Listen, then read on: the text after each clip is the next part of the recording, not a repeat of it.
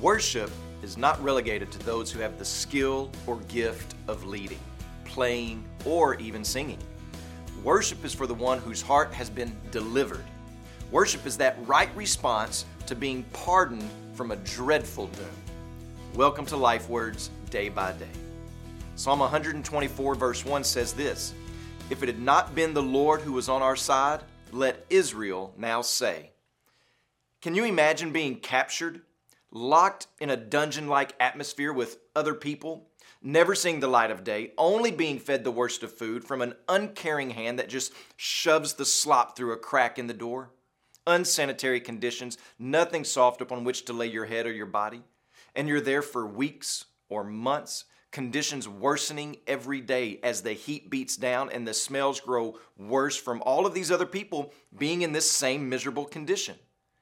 And then all of a sudden, a loud thud happens as a boot kicks in the door. And there's this man filling the frame of the doorway, and he leans down to you, and you can see tenderness in his eyes, and he says to you, "I'm here to rescue you and take you all to safety."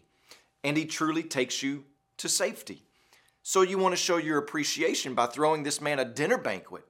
And you go around to the others who have also been rescued, and you tell them your idea, and you ask them to bring vegetables and desserts and sweet tea, and everyone is chipping in saying, "I'll bring the plates, I'll make the forks, and I'll bring a big banner, and I'll get a plaque made to honor our hero." And then you come across someone who says with their arms folded, "Yeah, whatever, I could take it or leave it."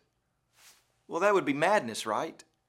Everyone who has been delivered would want to pitch in and celebrate this hero. And that's exactly what the psalmist is doing in Psalm 124. He is calling on all of rescued Israel to worship the Lord. And every Christian who understands the miracle of their rescue from sin's wages will worship as well. It may not all look the same, but we will all be worshiping.